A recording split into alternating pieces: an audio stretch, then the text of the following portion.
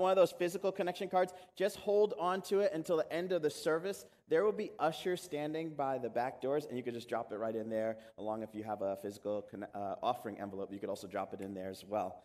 All right, here we go. Are you guys ready for this morning? Oh my gosh, you got to give me more. Listen, I'm a black preacher. I came from a black church. Come on, give me a little bit more than that. Amen. All right, good. Listen, I like to bring things back to the beginning, if you haven't noticed. The book of Genesis has that creation account. And in the creation account, God creates the entirety of all that's in existence by speaking.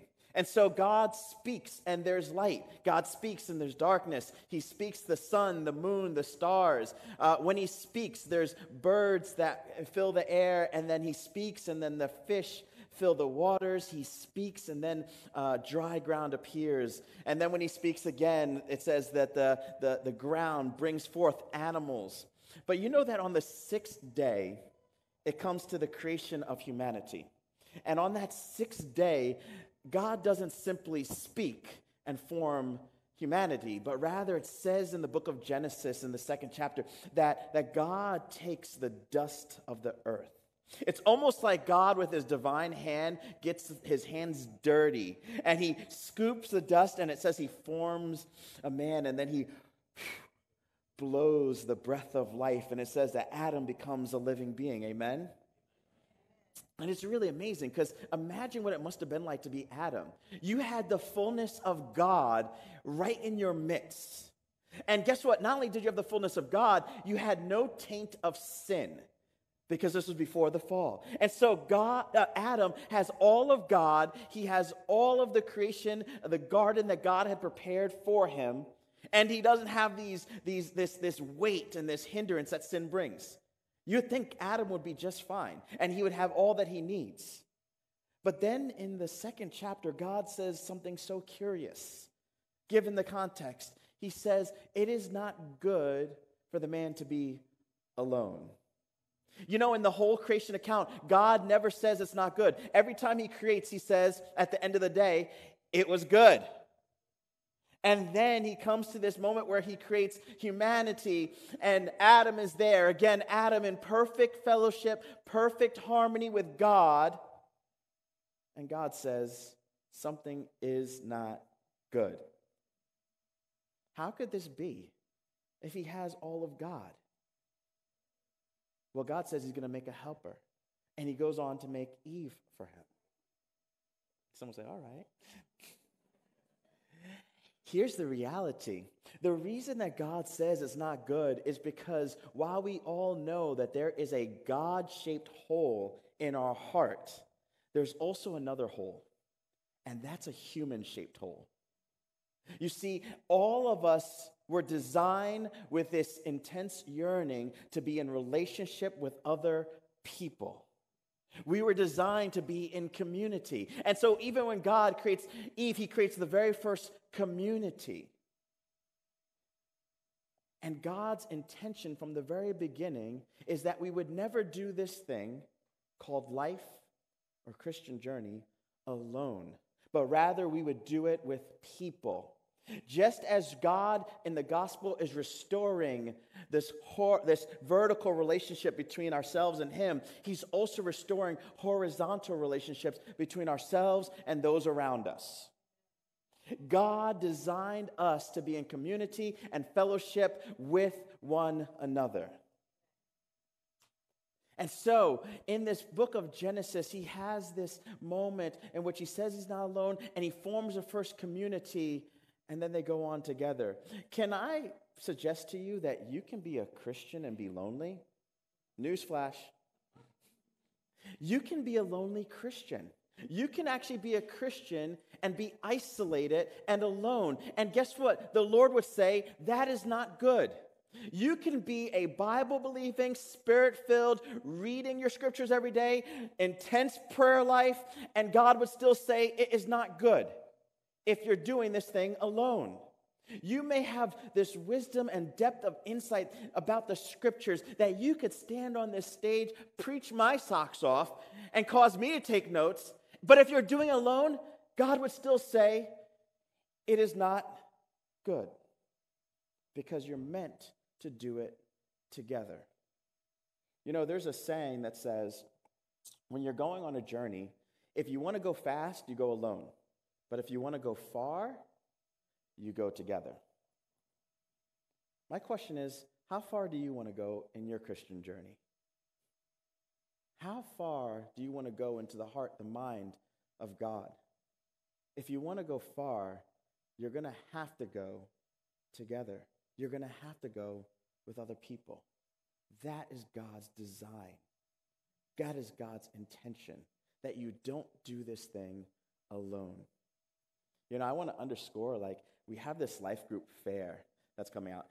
That's meaning based on the campaign that we're about to start. And we're going through this series called The Chosen.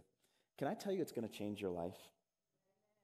It's going to change your life. I mean, in fact, if it doesn't change your life, come find me in the parking lot. You can have your words with me. It's going to change your life.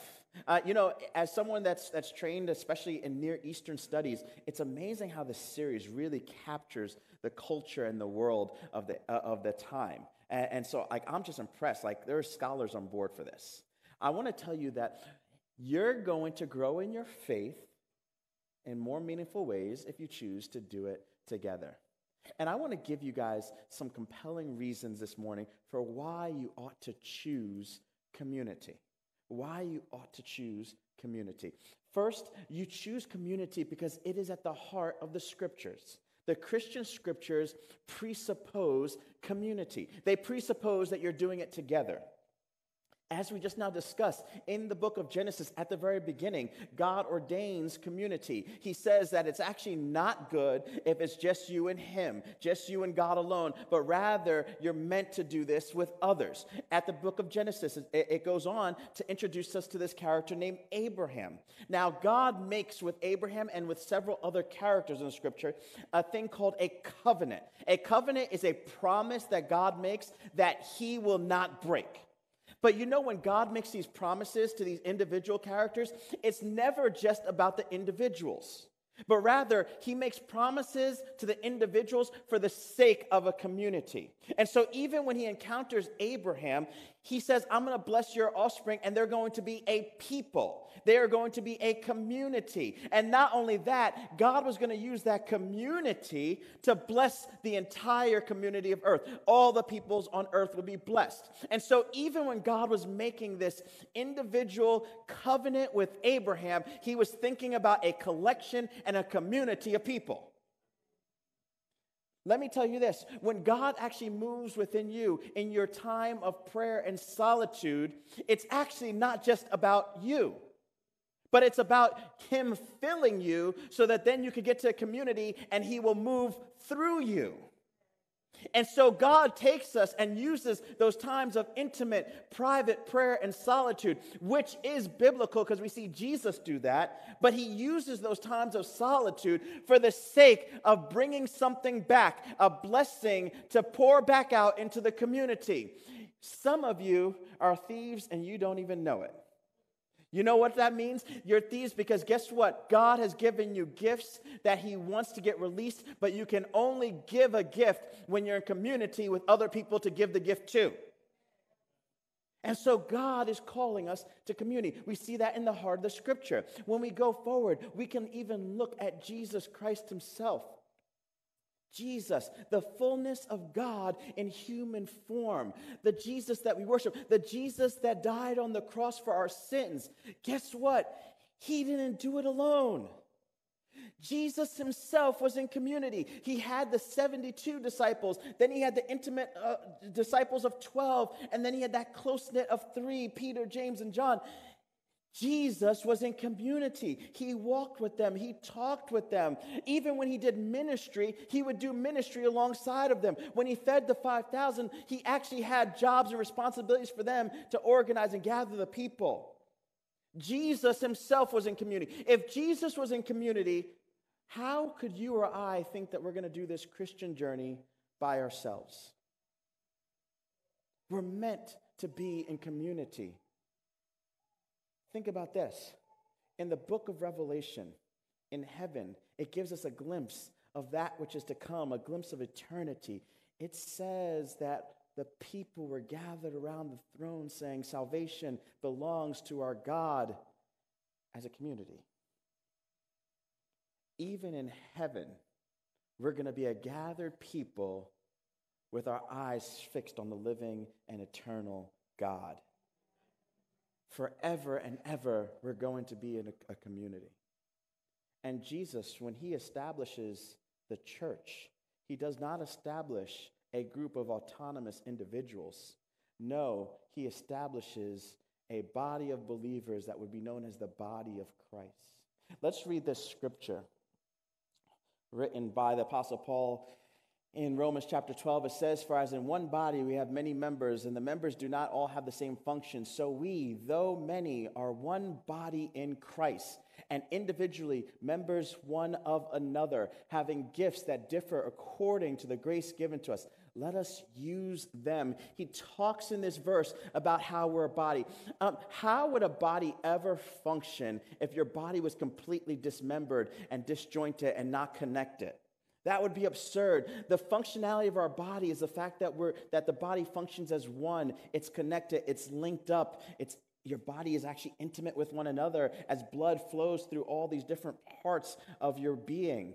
In the same way, if we are called to be the church, we can't choose to live just as autonomous individuals, but rather we're meant to function in intimate spaces with one another. And this morning, when I'm challenging you all to engage in community, I'm not just challenging you all to just be in a group, but rather to be in community with the group. That means I'm challenging us all to be known and to know those around us. I'm not challenging you just to show up and dart out of the building before anyone says hi.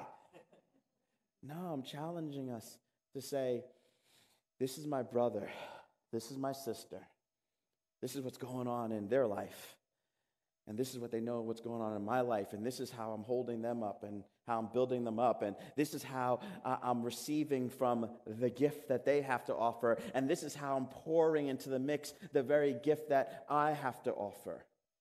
Community. The second compelling reason that I believe you ought to choose community is because it provides safety and encouragement. It provides safety and encouragement. In the first letter of Peter, chapter 5, he refers to the believers as a flock of sheep. And then in verse 8, he gives this insight into the tactics of the enemy. And he says in the verse as it reads, be alert and of sober mind. Your enemy, the devil, prowls around like a roaring lion, looking for someone to devour. Resist him, standing firm in the faith, because you know that the family of believers throughout the world is undergoing the same kind of sufferings. I want to zone in on that. He says that Satan is like a roaring lion. You know, when I was younger, my mom used to love watching nature shows. At the time, I didn't like them, but she told me that one day I would, and I am now a big nature show fan. I am. It's true. She was right. It was prophetic.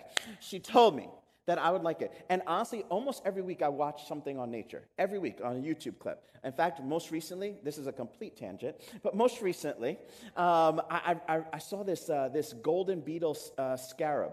Has anyone ever heard of this? Oh, you guys aren't nature fans. You've heard of it. Yeah, it's amazing. It's this beetle. You could Google it. Don't Google it now. Google it later. But you can Google it. And it's this beetle that is actually golden. It has a metallic gold color to it. It's amazing. It looks like little gold gems like you're just holding. And so that's just my latest interest. Now, that has nothing to do with my sermon. But what does have to do with my sermon is that when I was younger, we had watched these nature shows. And you know what the highlight of all the nature shows are? The what? Yeah, yes, Big Cat Week. Big Cat Week. So Big Cat Week, some of you guys watch Big Cat Week. Big Cat Week was great because you'd see the cheetahs, the leopards, the tigers, and of course, the lions. And they would do these hunts. And you know something? Lions actually have a very, very simple strategy when they're hunting. You know what? They look for the zebra that's out just chilling, and the whole herd is moving away, and they're just out there chilling, and they get separated from the herd. They're isolated, and guess what? The lions are like lunchtime. And they go and they get the zebra, and the zebra wakes up and says, oh, snap. And the lions pounce and they devour. Now, here's the thing. Satan is actually like that. He loves to get Christians isolated because he understands that there is power in the herd. There's power in the community. Satan does his worst and most toxic work in isolation. It's in that isolation that we get this depths of depression. It's in those isolation that sin creeps in unknown and hidden sin comes. Isolation can breed so many things that are not of God, and Satan is right there to capitalize on isolation. Do you know, in all the years of watching nature shows, I have never ever seen a lion that says, where's the thickest part of the herd? I'm jumping in the middle of that to get my next meal. In fact, on rare occasions, I have seen lions in the middle of a big herd get trampled because of the size and the power of the unified herd. Let me tell you, there's safety in the herd of believers. There's safety in the community. Because you see, when you're weak on this journey, there's someone there to lift you up. When your conception of God is shifting towards something that is not true or accurate, there's someone to speak into you. We must be in community. It's part of our safety. Beyond that, in the community is encouragement. Encouragement. Let's read this next verse. This next verse, it says from the writer of Hebrews, let us hold fast the confession of our hope without wavering, for he who promised is faithful. And let us consider how to stir up one another to love and good works, not neglecting to meet together, as is the habit of some, but encouraging one another, and all the more as you see the day drawing near. It talks about stirring one another and encouraging one another. You know, there are some giftings and some parts of your destiny that are going to get released by the words and the encouragement of those around you. And there are some of the destiny and giftings of others that you're going to be the one to stir up because of your words and your actions of encouragement towards them. This is the way that the Christian community is shaped. This is the intention of God from the beginning, that together there would be a moving and a healing work and also a spurring on work that happens in the community.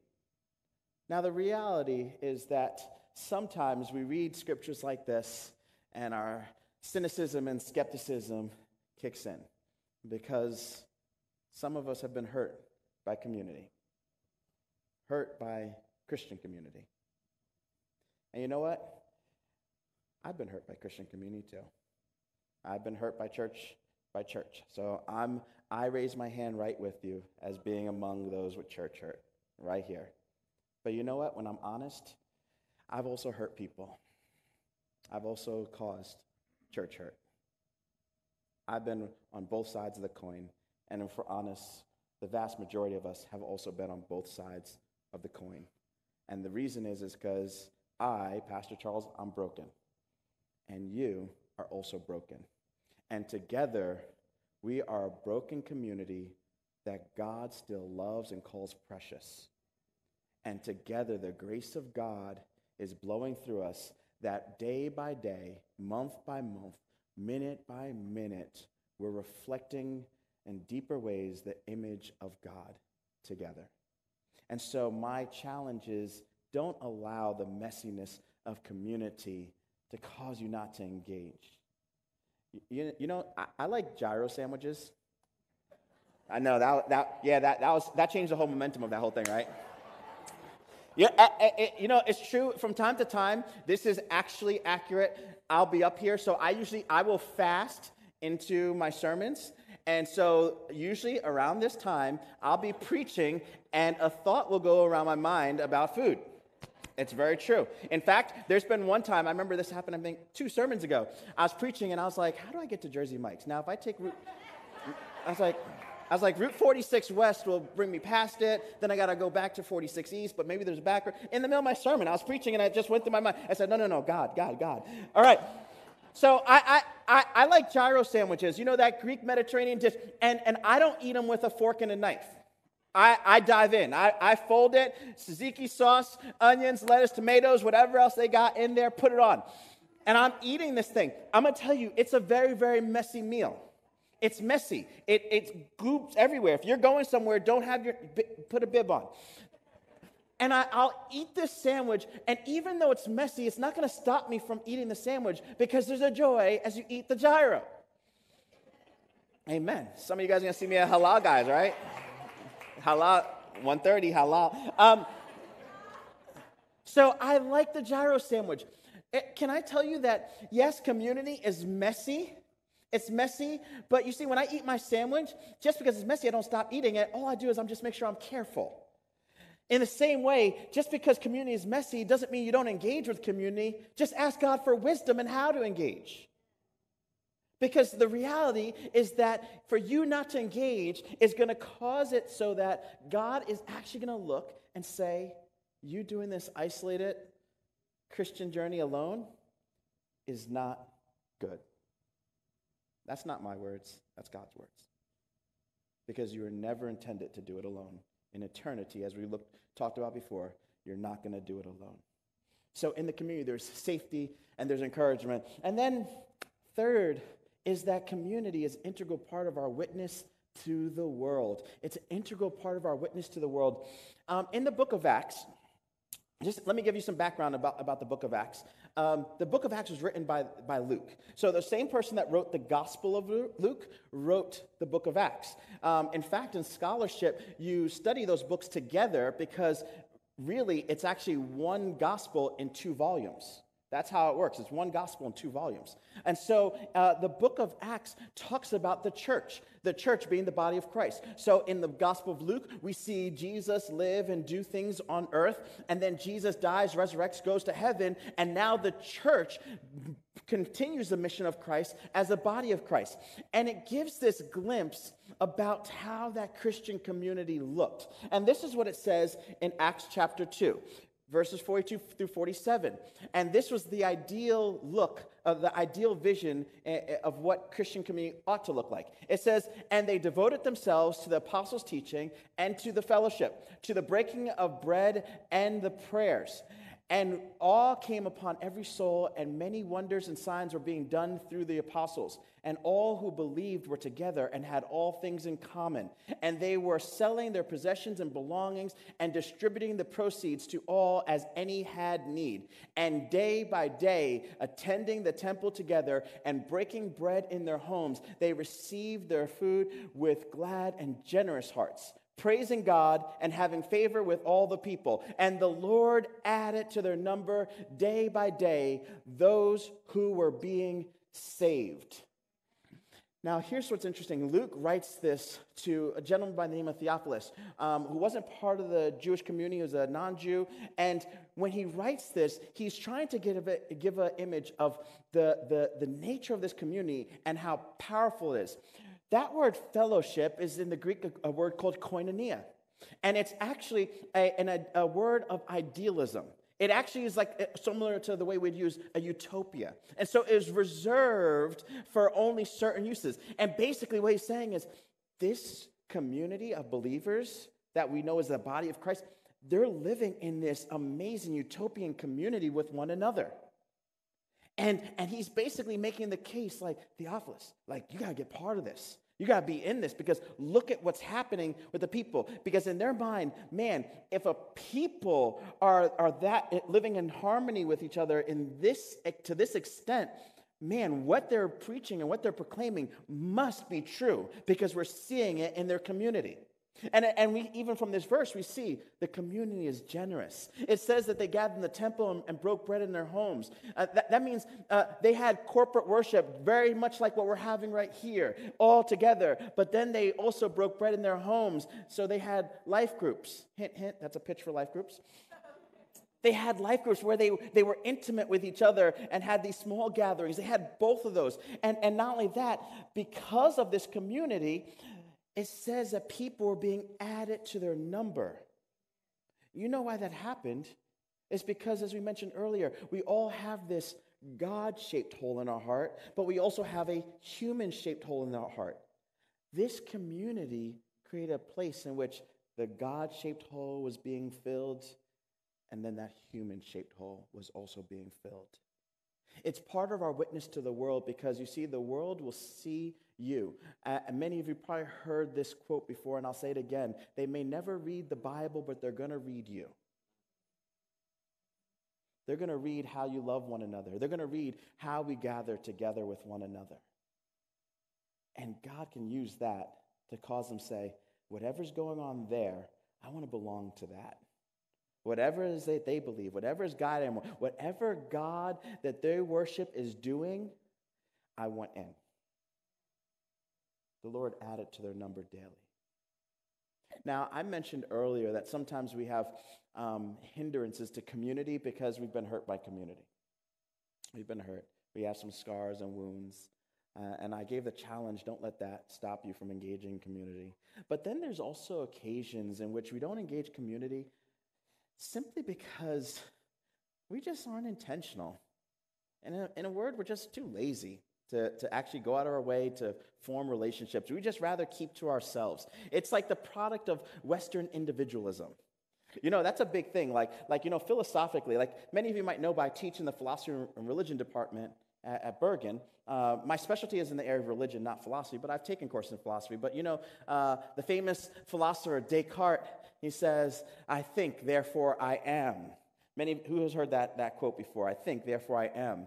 That's such a pivotal Western way of thinking. Some of the other portions of the world, like even if you look at philosophical thought in Africa, there's this concept of Ubuntu, which says, I am because we are.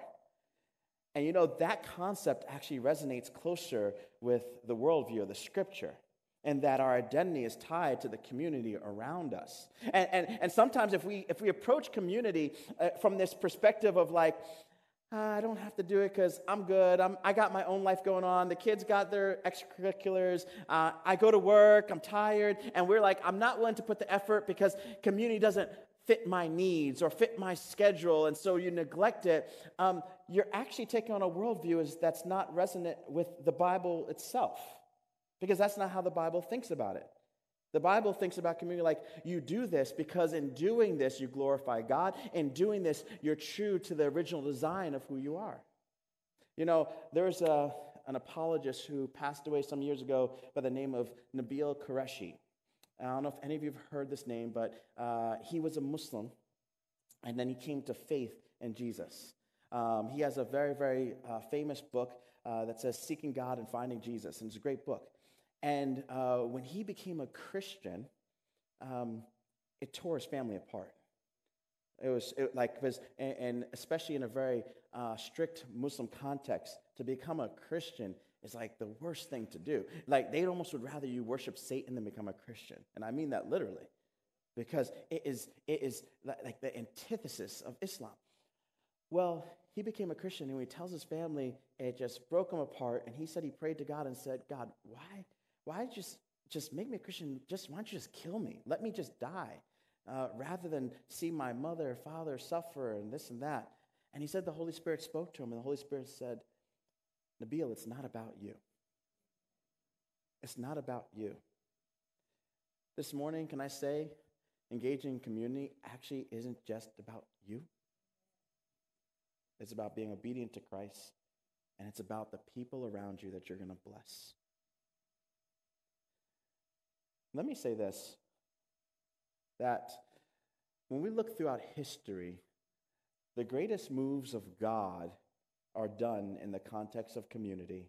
Acts, the 2nd chapter, when the Holy Spirit comes, it says that they were gathered together in prayer. And in that context of being gathered together, it says the Holy Spirit blew like a violent wind. And it says tongues separated like fire on each of them. And they were filled with the Holy Spirit. They began to speak in other tongues. And then they went forth and proclaimed the word of God. And people came into encounter and the reality of who Jesus was. But it started because they were gathered together. God seems to move when people are gathered together. One of those famous scriptures that many of us know and like, where it comes from the book of Chronicles, where it says, my people who are called by my name, if they return from their wicked ways and pray and call to me, I will come and I will heal their land. It doesn't say just person, it says people, the community that's gathered together. Many of you may be familiar in the early 20th century, there was these two big revivals. The Welsh revival in the UK, where this one person said, let's get together and devote ourselves to a deeper sense of loyalty to Christ. And so they started to gather on Sunday. Then they said that we're going to gather together midweek. And before you knew it, the Spirit of God fell, and hundreds of thousands of people came to faith in Jesus Christ during that Welsh revival.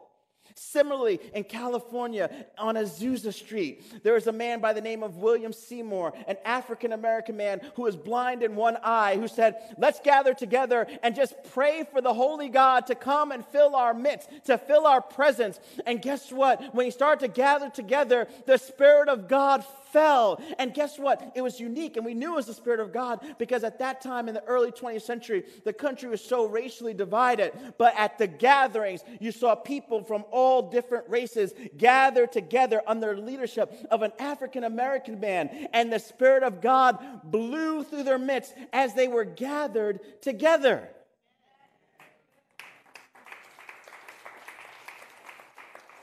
In recent times, in the mid-90s, in Toronto, a Vineyard church, people were gathered together and the Spirit of God blew. Even our lead pastor caught fire up in Toronto in this gathering. And that was one of the impetus for this church, among other movements of God. There are some things that God will only do in the context of community.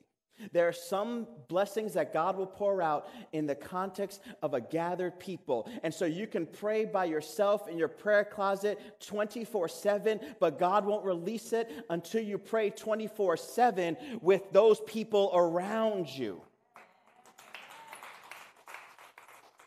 We are called to be a gathered people. Don't go alone. If you want to go fast, go by yourself.